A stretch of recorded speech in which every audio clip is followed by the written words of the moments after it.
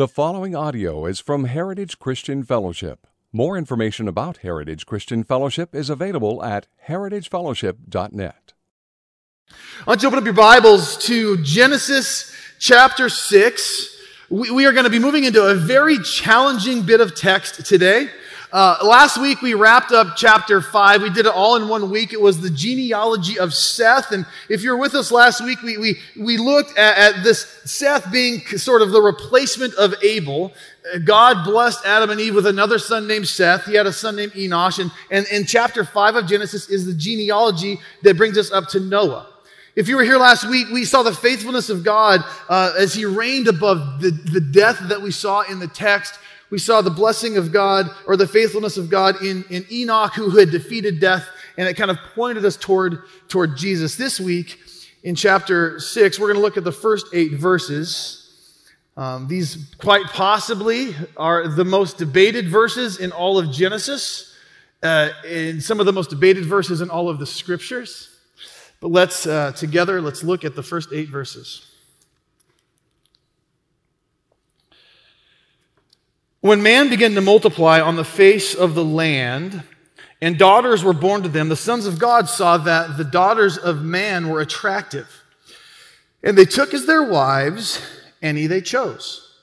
Then the Lord said, "My spirit shall not abide in man forever, for he is flesh. His days shall be 120 years. The Nephilim were on the earth in those days and also afterward, and when the sons of God came into the daughters of man, and they bore children to them, these were the mighty men who were of old, the men of renown. The Lord saw that the wickedness of man was great in the earth, and that every intention of the thoughts of his heart was only evil continually. And the Lord regretted that he had made man on the earth, and it grieved him to his heart. So the Lord said, I will blot out man whom I have created from the face of the land, man and animals and creeping things and birds of the heavens, for I am sorry that I have made them. But Noah found favor in the eyes of the Lord." Would you pray with me? Father, as we open up this text and as we read these words, God, I confess that there's some difficulty in understanding and interpreting these words. God, would you give us eyes today as your church to see the things you would have us to see? God, by the opening of our eyes, by the movement of your Spirit within us, God, would you give us conviction and would you give us understanding? Would you help us to hear your words in this text today? God, help us to respond in obedience to the things you reveal, Lord. We invite you to meet us in this place. God, we are yours. Love you. Pray these things in Jesus' name. Amen. I want you to notice what we see right there in verse 5, the first 3 words of verse 5. The Lord saw. The Lord saw. In these 8 verses, Moses, who's the author of Genesis, he's giving us really God's perspective. We have an opportunity to don the lenses of God as we look upon the face of the earth in this pre-flood state. In our outline, we're going to see 3 things today. I want to give you a heads up of what we're going to go through today. We're going to see what God sees. We're going to see the grievous depravity of man. We're going to see what God feels. We're going to feel the grief in the heart of God. And the last thing that we're going to see today is we're going to see what God does in verse 8. We're going to see grace through Noah. We're going to see what God sees, we're going to see what God feels, and we're going to see what God does. I wish that was my outline. That was actually something Sam Peck shared with us on Tuesday in our study, and I stole it for my outline today because I thought it was so good. One of the great things in our life and about relationship for being human beings is that we get to see the world through different eyes. That's one of the blessings of relationship, right? When we enter into a relationship with another person, we are invited to then see the world through their perspective. That's what relationship does. And oftentimes, when we're looking at the world through the lens of another, it presses up against our own selfishness. It's very difficult to be in a meaningful relationship and to be utterly selfish. Amen? One of the things I love about marriage, and one of the things I hate about marriage is how it exposes my selfishness. I've been married to my wife almost 22 years. We've been together for 24 years, and I have had to learn over the years to see things from a different perspective. God has blessed me with a wife who loves me, and she speaks truth into my life, especially when it needs to happen. She doesn't yell, doesn't scream, doesn't attack, but when the time comes when I need to see something that I'm not seeing, my wife in our life has had a tendency to sit me down and in love speak hard words of truth into my life because she sees something that I'm blind to. I'm so thankful for that. The other day, her and I were praying, and as I was praying, I recognized the painful prayer I was praying. I prayed that God would continue to use us in each other's lives as an instrument of sanctification. An instrument of sanctification is like a chisel that chisels away at a block of stone. It's painful, it hurts, but it brings godliness. That's what relationship does. God has used Becky in my life to sharpen me and to mold me. She's allowed me to see things from a perspective I never would have seen in my selfishness. When someone who loves you says, listen, see what I see, it's an invitation to step out of our selfish bubble and see something that we were unable to see on our own. Today, as we look at this text, we're allowed to see the text, we're allowed to see the world through the eyes of God. We're allowed to look at the text today and see what God sees. We're allowed to see what God feels, and we get to see what God does. We get to see the very eyes of God upon depraved humanity. Because as we unpack this text, you're going to see that humanity was so caught up in sin, they just didn't get it. It was a part of the culture. It was everywhere. It was normalized. And then as we don the lens of God, we see what he actually saw, and it's shocking. Our text today introduces us to the flood narrative, and it's cryptic, and it's debated, and these verses are often disagreed about. But even though there's a lot that's unclear in our text today, the most important thing about our text is very clear. Our passage today tells us what was going on in the pre-flood world. Our text tells us today about a humanity that had spiraled into a new level of grievous and sinful depravity. Now, these first 4 verses, like I said earlier, are probably some of the most debated verses in all of Scripture. They're strange and they're interesting and they're mysterious, which has led to a lot of different interpretations. But as one scholar says, he says the point of this cryptic passage, whichever way we take it, is that a new stage has been reached in the progress of evil, with God's bounds overstepped in yet another realm. So above the debates, and we're going to get into these, we're going to get into the weeds here in a few minutes. We're going to unpack some of the different interpretations of the first 4 verses here in Genesis 6. But as we get into this passage, as we get into the weeds a little bit, we're going to see what's most important. We're going to see the larger intent of this passage. These verses help us understand why God sent a flood. We get a glimpse into what it was that grieved the heart of God and why the judgment of a global flood was necessary. So the first thing I would encourage you to notice as we go back to verses 1 through 5, the first thing I want you to notice is I want you to see what God saw. What did God see? Well, he saw the grievous depravity of man. This is what God saw. This is what these first 5 verses unpacked. God saw the grievous depravity of man. Let's read those verses again. Verses 1 through 5. When man began to multiply on the face of the land and daughters were born to them, the sons of God saw that the daughters of man were attractive, and they took as their wives any they chose. Then the Lord said, my spirit shall not abide in man forever, for he is flesh. His days shall be 120 years. The Nephilim who were on the earth in those days, also afterward, when the sons of God came into the daughters of man, they bore children to them.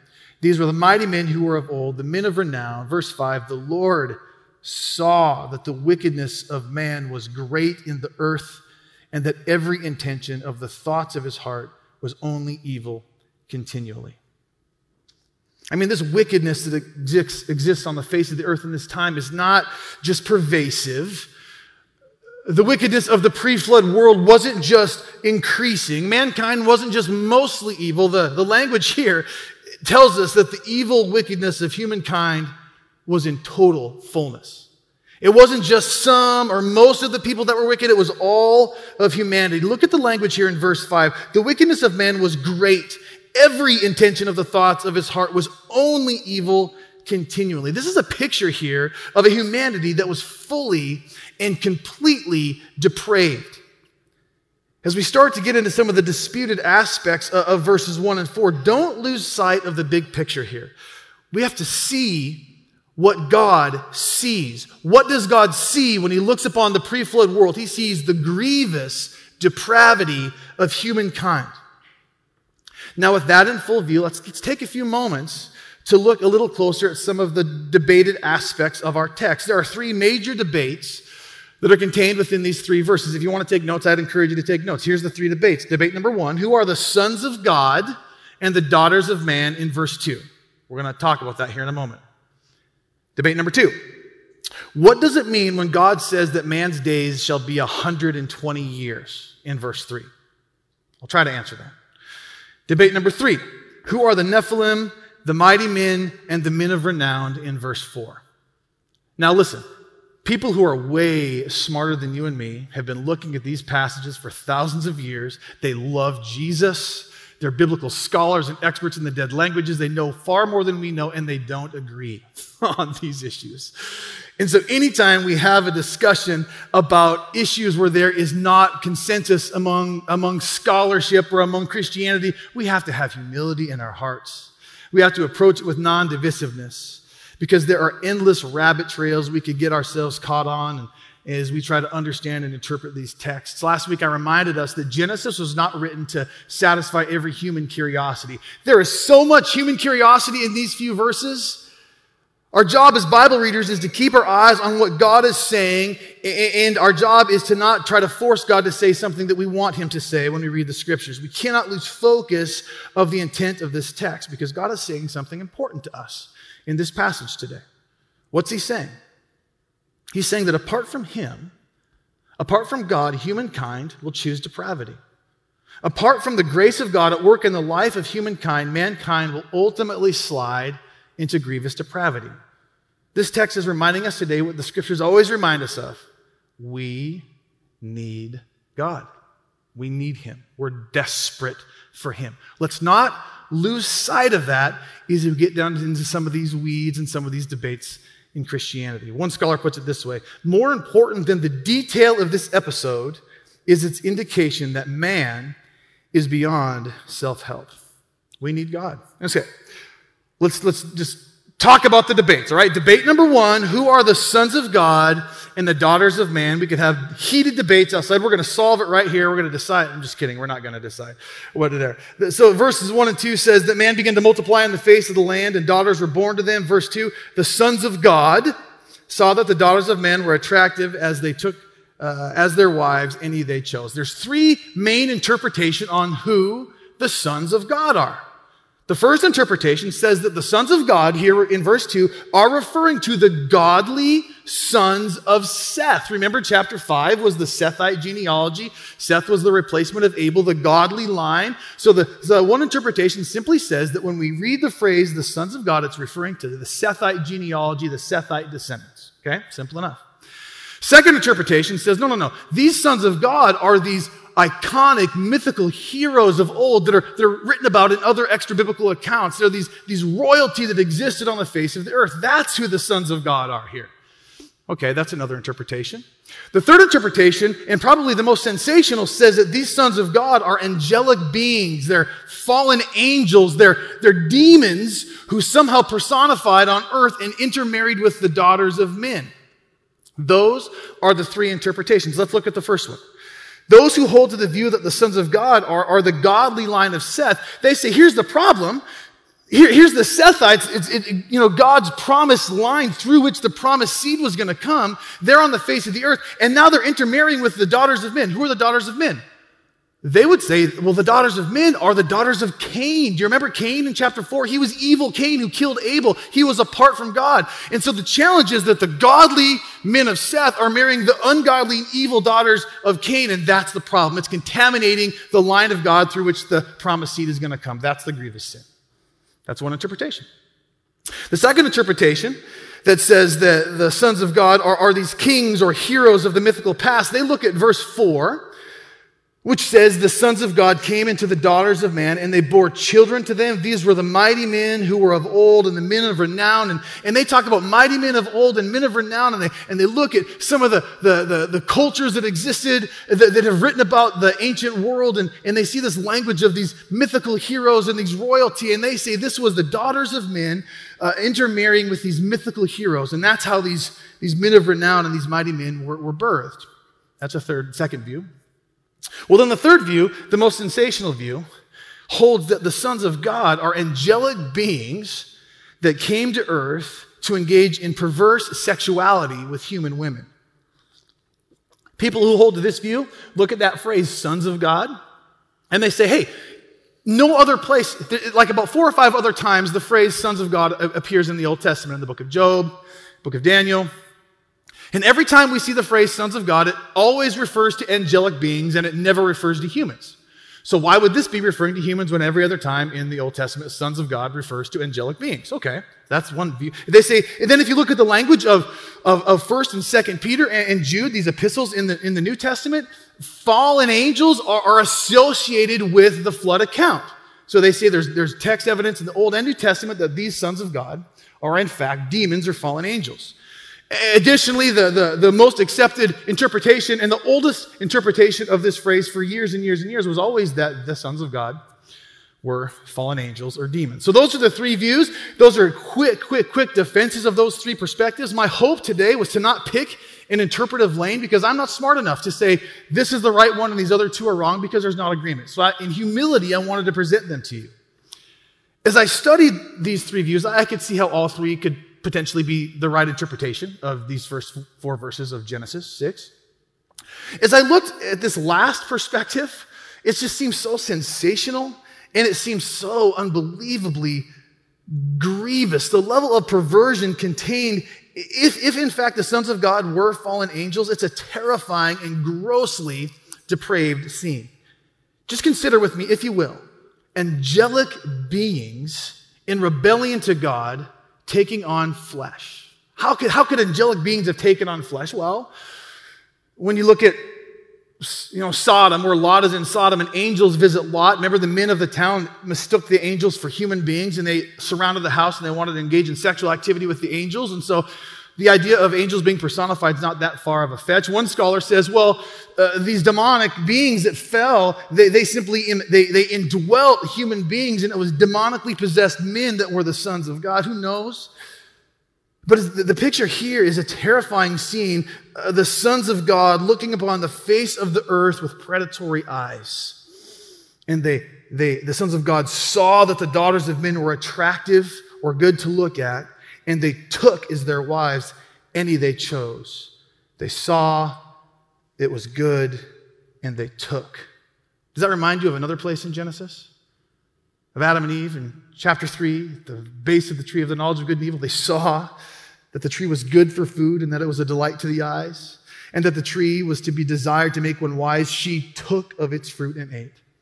In both the garden and here among the daughters of men, something good in God's creation is used for disobedience and sinful rebellion against God with tragic consequences. And it's very likely, if this is the case, it's very likely these sons of God took wives against their will, but with the approval of their fathers. Kent Hughes, a biblical scholar and a pastor, he paints this as a reflection of a culture that has been utterly bankrupt morally. Here's what he says about this scene. He says, just how low culture had gotten is evidenced by the apparent parental complicity in the marriage of their daughters to the demonic sons of God. There's no hint that these were anything but proper marriages. In the ancient world, there was not supposed to be any marriages apart from parental approval. Therefore, we must understand the girls' fathers as encouraging these unions, just as pagan fathers push their daughters into fertility cults. When one considers the fantastical nature of fallen angels, demons intermarrying with human beings, it's hard for us to wrap our mind around. As we imagine demonic beings engaging in devious, grievous sexual activity, we can't even begin to fathom what that would even mean. But then I ran into this quote by Gordon Wenham, an Old Testament scholar. Here's what Gordon says. He said, if the modern reader finds this story incredible, that reflects a materialism that tends to doubt the existence of spirits, good or ill. But those who believe that the Creator could unite himself to human nature in the virgin's womb will not find this story intrinsically beyond belief.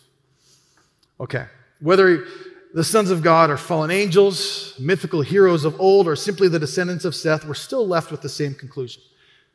Mankind, in their unbridled debauchery and depravity, is beyond help. Left to his own devices, humanity will spiral. The picture here is of a humanity that is an absolute sexual depravity.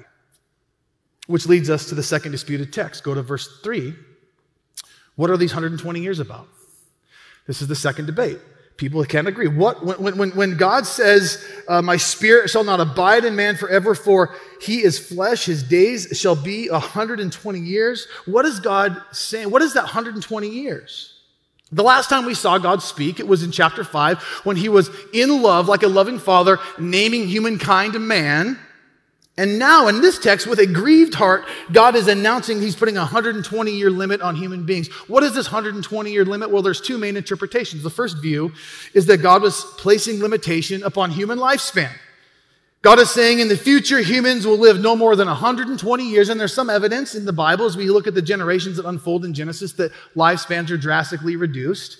Moses died at 120 years. It's possible that as God looked at the depravity of humankind after these long lifespans recorded in chapter 5, that with the long lifespans, humankind was able to perfect their depravity. So God says, I'm not going to give you this much time to perfect your sin. I'm going to limit your lifespan. That could be an accepted interpretation of the 120 years. Other scholars say that God was giving a 120-year warning until he was going to send floodwaters across the face of the earth. He's given Moses 120 years to build an ark. What God is essentially saying, he's saying to the depraved humanity, I'm going to give you 120 years of grace to get it right, to turn and repent from this grievousness with which I am watching. And that's not outside of the character of God. Our God is a patient God. He loves. I'm reminded of the words of 2 Peter 3, verse 9. The Lord is not slow to fulfill his promise, as some count slowness, but is patient toward you, not wishing any should perish, but that all should reach repentance. And so both interpretations make sense. We can arm wrestle after service to figure out which one's the right one. I don't know. Debate number 3. What is the deal with the Nephilim? My brother is obsessed with this verse. Him and I were on the phone a lot this week. He has read everything there is to read about the Nephilim. What is the deal with the Nephilim in verse 4? Other translations call the Nephilim giants. The phrase Nephilim literally means fallen ones. And only one other time in Scripture does this phrase appear. It appears when the Israelites are looking at Canaan and they see the giants that are in the land of Canaan. They call them Nephilim.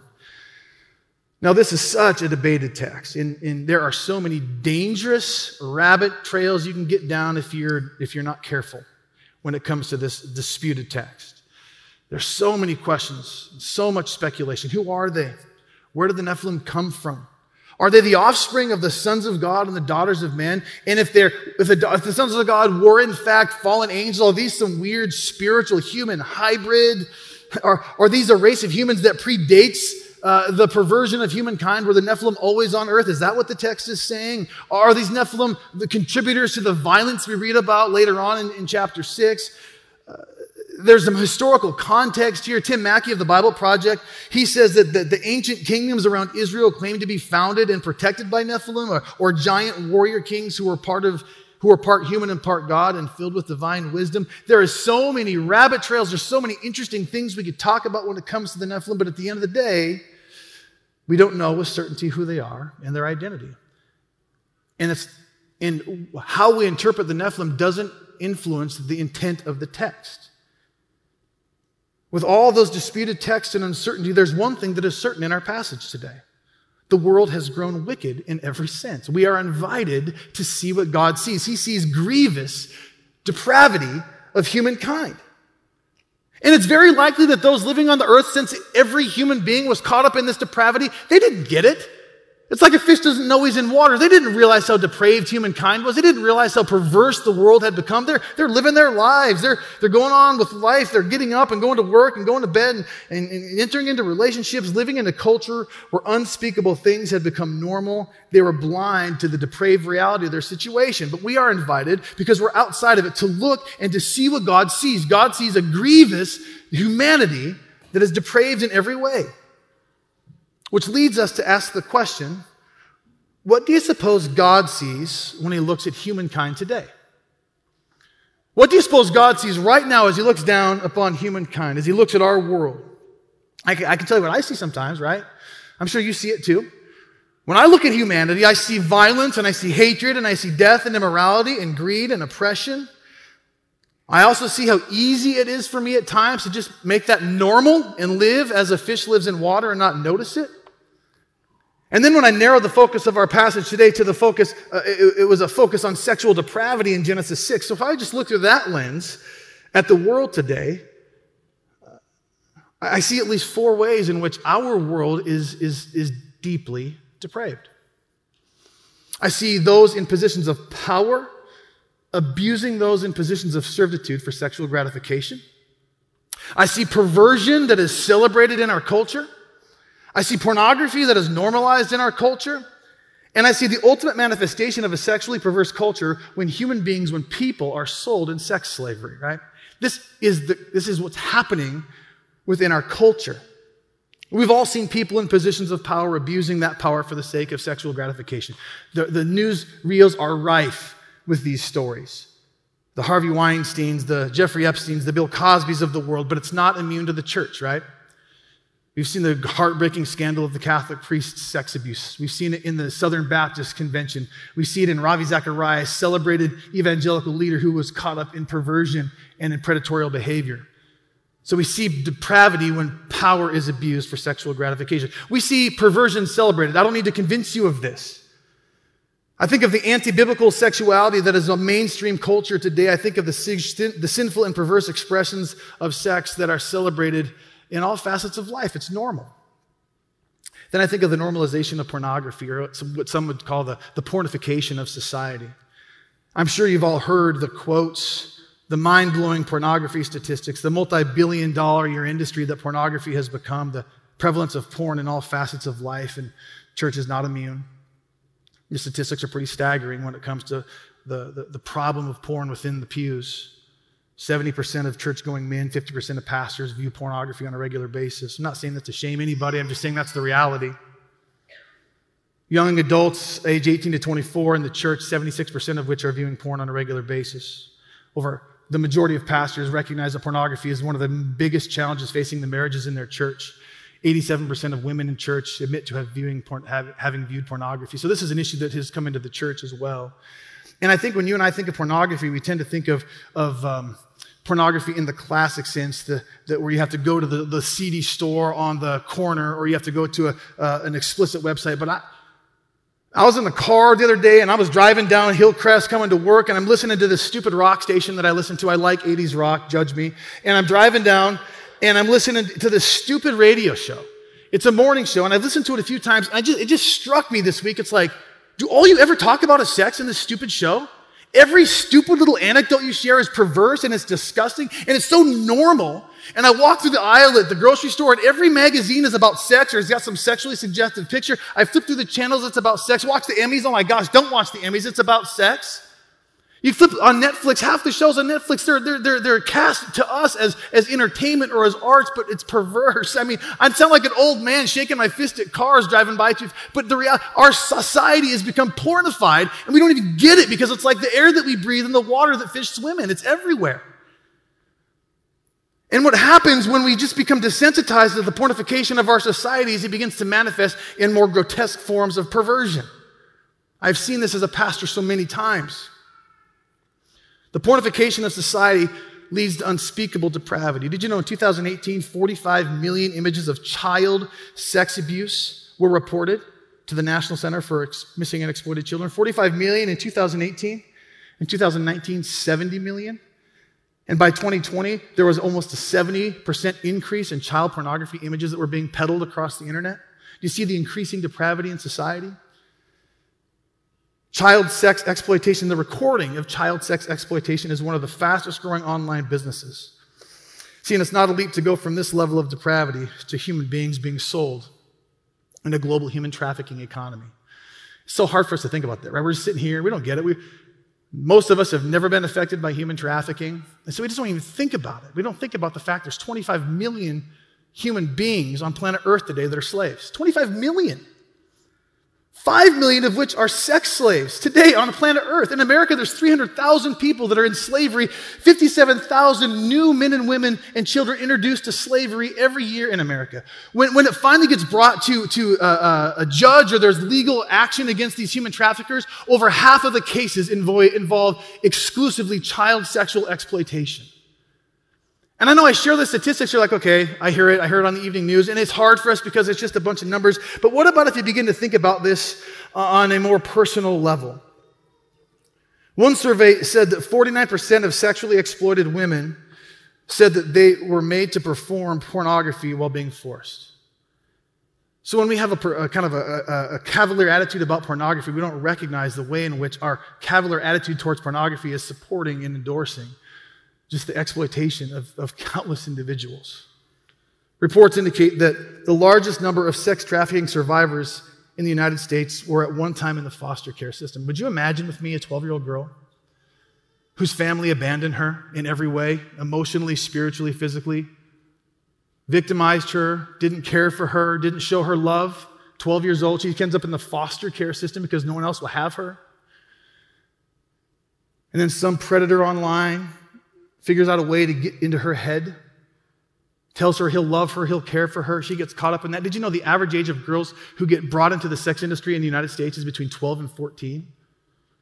This is happening right now. What do you think God sees when he looks upon the face of the earth today? You know, I tell you what, we're doing a Conquer series tonight.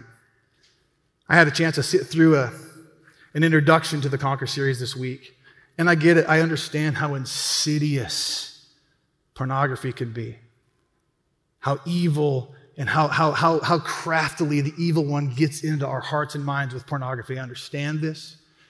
I'm telling you right now, man, if you are in this room and this is a problem for you, swallow your stinking pride. Your children need you. Your wife needs you. Society needs you. Your church needs you. The problem isn't that you're a peeping Tom, as John Piper says. The problem is that when men are caught up in, especially when Christian men are caught up in this problem of pornography, it assassinates any sense of call. You say, I'm such a pervert, I'm so broken, I'm so caught up in this habitual sin and I can't get out of it. God could never use me. So we have a generation of men that have laid aside their calling and instead they click in front of a computer screen. Man, this is me saying, I get it. I'm not shaming you. This is not shame. This is me as your friend, as your brother, as your pastor saying, if this is you, if this is something you are struggling with, we have a place for you. 6 p.m. tonight, the hub, go. Please, I'm begging you. Your church needs you. Your family needs you. The city needs you. Part of me, when I look at all of this, I have two extreme responses. Maybe you do too. Part of me gets angry at myself, angry at just the depravity of the world, and sometimes it wants to slip into sinful anger. And then the other part is I just get overwhelmed. I mean, 25 million sex slaves? Are you kidding me? A pornography industry that generates more revenue than all professional sports combined. It's like, what can I do? And so then I want to slip into slothful apathy. And I wish I could give you a 5-point plan for how we as the church are going to attack and address this. Here's what I know. I know that we're all sitting in this room today. I know that those of us with the Spirit of God bringing conviction in our lives, whichever way that means, that God is working in this room and He's working in your life and my life. And though I don't know how to overcome a 25 million member slavery industry that exists within the world, I do know how to be obedient in this moment. And I got to trust God with the magnitude of the problem that faces the world, but what I can do is I can be obedient in this moment. And as we listen to this, maybe God is stirring in your heart to trust Him individually, to say, I'm going to address this issue of depravity that's in my own life. Or maybe God is stirring in your heart to say, you know what, I'm not going to sit in the pews anymore. There are people in our city, there are neighbors, there are people that need to know that there is hope. Maybe God is stirring in your heart to get up and to be a part of the solution. I don't know. I wish I had a cleaner answer for you. I know that Jesus is the answer. The first thing that God wants us to see here is He wants us to see the grievous depravity of humankind. Second thing I'd encourage you to notice is what we see in verses 6 and 7. We get to see what God feels as He looks upon the depravity. And we see grief in His heart. God invites us to see what He feels, and we see grief in His heart. The Lord God regretted that He had made man on the earth, it says in verse 6, and it grieved Him to His heart. So the Lord said, I will blot out man from whom I have created from the face of the land, man and animals and creeping things and birds of the heavens, for I am sorry that I have made them.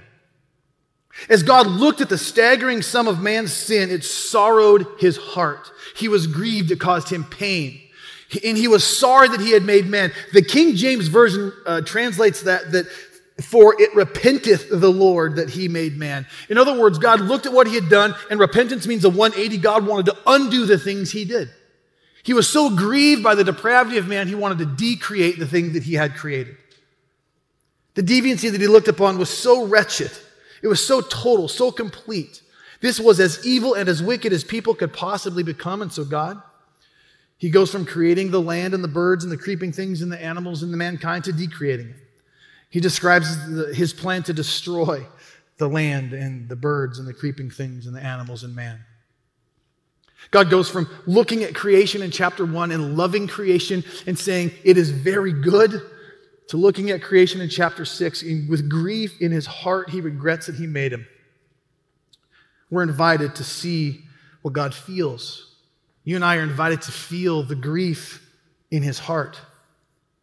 Now, as I considered the grievous depravity of man this week and the grief that it brought God's heart, I was angry at how wicked the world was in Genesis 6. And as I just unpacked for you a few moments ago, I was angry at how wicked the world is. But then I stopped and I said, but Paul, what about you? Paul, what about your own life? I found myself looking in the mirror. Now, certainly I'm not acting out in the wretched ways I've described earlier, but Lord knows I'm not without sin. The words of Jesus came to mind, how can you say to your brother, let me take the speck out of your eye when there's a log in your own eye? Or the words of Jesus to the angry mob who was going to stone the adulterous woman, and Jesus said, let him who is without sin among you be the first to throw a stone. And I asked myself, Paul, what is the log in your own eye? What is the water that you are in as a fish that you haven't even noticed? How have you slipped and allowed the culture of depravity to influence you and your own family and your own mind and your own life? What is the sin that I possess? To what degree have I been swept up in a culture that is sliding further and further in depravity? And then came the ultimate question. And here's the ultimate question. I asked myself, God, what do you see when you look at me? What do you feel when you look over my life? Not just my observable life, but God, when you look at my private life, my inner life, my hidden life, my thought life, what do you see and what do you feel? I felt conviction. What about you? What do you suppose God feels when he looks over your life? If Jesus were in this room today, or if he was sitting next to you and he was looking intently at your private life, if he was looking at your inner life, your hidden life, your thought life, what would Jesus see? Now, if you're like me, the temptation might be to feel condemnation. Like, I'm so ashamed. I'm so ashamed at the hidden sin in my life. I'm so ashamed at the thought that this brain thinks. I'm so ashamed. But I'm reminded of the words of Paul in Romans 8, verse 1. There is therefore now no condemnation for those that are in Christ Jesus. Shame does not belong in this conversation. Jesus was condemned on the cross so that you and I don't have to be. There is therefore now no condemnation for those that are in Christ Jesus. I am not up here to shame anybody. But as we consider, as followers of Jesus, the truth that the wrath that my depravity deserves, the punishment that my sin, my perverse sin deserves, was poured out on Christ on Calvary's cross. He was condemned for me on the cross in my place, that I may stand redeemed and forgiven. There is now therefore no condemnation for those that are in Christ Jesus. Which takes us to the final point. After we see what God sees and we feel what God feels, we get to see what God does. We see grace through Noah. We get to see what God does. We see grace through Noah. Noah found favor in the eyes of the Lord, it says in verse 8. In the very next verse, in chapter 6, verse 9, it says that Noah was a righteous man, a blameless man in his generation, and Noah walked with God. Noah was the only man on the face of the earth who didn't get caught up with this cultural ethic. He wasn't swept up in the cultural perversion that was taking place. Can you imagine how his peers must have seen him? Can you imagine the pressures that Noah must have been under as the only man who wasn't engaging in this perverse activity? The winds of culture must have just pressed heavy against Noah, but he didn't bend. And as God's eyes scanned across the wickedness of the world, they found favor when they scanned across Noah. See what God sees in Noah. He's a righteous man. And because of his righteousness, because of his piety, Noah is rescued from the looming annihilation. So we are invited to see what God sees. We're invited to see grace in Noah. But you might be thinking, but Paul, doesn't God destroy the entire earth? How is that gracious? Doesn't he wipe out everything on the face of the planet? That doesn't feel like grace to me, but I'm reminded of the promise God made when he spoke to Satan in Genesis chapter 3, when he said that the seed of Eve would crush the head of Satan. It's the first preaching of the gospel, and it was going to be through the line of Eve that he would bring this head-crushing seed. And so as this perversion is taking grips over the planet, and as whether it's angels or godless Canaanites or the royalty that existed in the world at that time, as they're trying to contaminate the godly line of Seth, through which Jesus would one day come, God looks at the face of the earth, he sees the perversion, and he says, I'm going to preserve a line. I'm going to bring Jesus. It's going to come through Eve and Noah and Abraham and David, and Jesus is going to come, and he's going to be the one who takes on condemnation so that my people don't have to. And so in his grace, he says, I'm not going to let this line be perverted and contaminated anymore. I'm going to wipe it all out, but I'm going to preserve the one so he can carry on my promise. This is the grace of God seen in the flood. And then I look at what God was doing. As he was making plans to bring destruction and decreate the things he had made, he was making plans to bring a deliverer. The only truly righteous one. Yeah, Noah was righteous in the sight of God, but he still sinned. We see that in Genesis chapter 9. There's only one truly righteous one. His name is Jesus. And so what did God do in his ultimate divine plan? Well, his ultimate divine plan was to send one in which he would promise a new heart. Remember the depraved heart of humanity that broke God's heart? Only God can transform the heart. Are you reminded of the language of the prophets Ezekiel and Jeremiah? When he's speaking of the new covenant that Jesus would bring in, God says in Ezekiel 36, verses 26 and 27, I will give you a new heart and a new spirit I will put within you, and I will remove the heart of stone from your flesh and give you a heart of flesh, and I will put my spirit within you and cause you to walk in my statutes and be careful to obey my rules. We see God's grace in that in and through the work of Christ, he takes away these evil, wicked hearts, and he gives us new hearts. He puts a new spirit within us. He causes us to walk as he would have us walk. He writes his laws on our hearts. Jesus did this for us. As 2 Corinthians 5 tells us, for our sake, God made him, Jesus, to be sin who knew no sin, that we might become the righteousness of God. God makes us righteous through his son, Jesus. So that when he looks at us, he no longer sees our depravity. He sees the righteousness of his son covering us. We are in Christ. This is what Colossians says. Set your minds on the things that are above, not on the things that are on earth, for you have died and your life is hidden with Christ in God. So what does God see when he looks at those of us that are in Christ? He sees his son. He sees righteousness. The condemnation that our sin deserves was poured out on Christ. That justice was satisfied on the cross. And honestly, I don't even know how to wrap up my sermon. I struggled to write a conclusion to this sermon. I thought about the tension between sinful anger and slothful apathy and how are we supposed to be. But at the end of the day, you know what I was reminded of? I was reminded of the hope that we have in the gospel. Only God can give you and me a new heart. Can't do it ourselves, can't self-will it. Only God can remove the heart of stone that turns towards sin every time. And only God can give us a heart of flesh, an obedient heart. Only God has said that he will put his spirit within us and cause us to walk in his statutes and be careful to obey his rules. When I look at the depravity of the world around me, when I look at the depravity in my own heart, I'm overwhelmed when I think about how do we do this? What is God calling Heritage Christian Fellowship to do in face of this depravity? And I'm reminded, listen, if we want to see a world transformed, if we want to see a community transformed, if we want to see a family transformed, if we want to see a life transformed, only God transforms hearts, only God. It's only through the work of Jesus. So here's what I know for sure. I don't know the strategy. But I know that your heart is only transformed when we turn it over to Jesus, when we trust him. And it's only through a transformed heart that a life is transformed, that a family is transformed, that a neighborhood is transformed, that a community is transformed, that a country is transformed, that the world goes forth, and the world is transformed for the glory of God. I get it. It's easy to get frustrated and angry and want to shake our fists. But as we head into the Easter season, we get to reorient our souls, don't we, next week? We get to remember when Jesus rode into the city at the waving of palm branches, they thought he was going to sit on the throne, an earthly throne. He was going to lay down his life, that he would ascend to the throne of heaven. On Easter Sunday, we get to focus on the resurrected Jesus. Only he can overcome sin and death. He is our only hope. And the same power that raised Christ Jesus is at work in you and me. We get to uphold the gospel because that is our only hope. See what God sees. See what God feels and see what God does. Pray with me. Father, I'm so thankful for this text. And God, I know that there's so much contained in these verses. And God, I confess just a cluttered mind this week and a struggle with wanting to not be confusing up here and not wanting to confuse the people of Heritage. God, I confess just a concern for what people would think of me personally. God, that's just gross.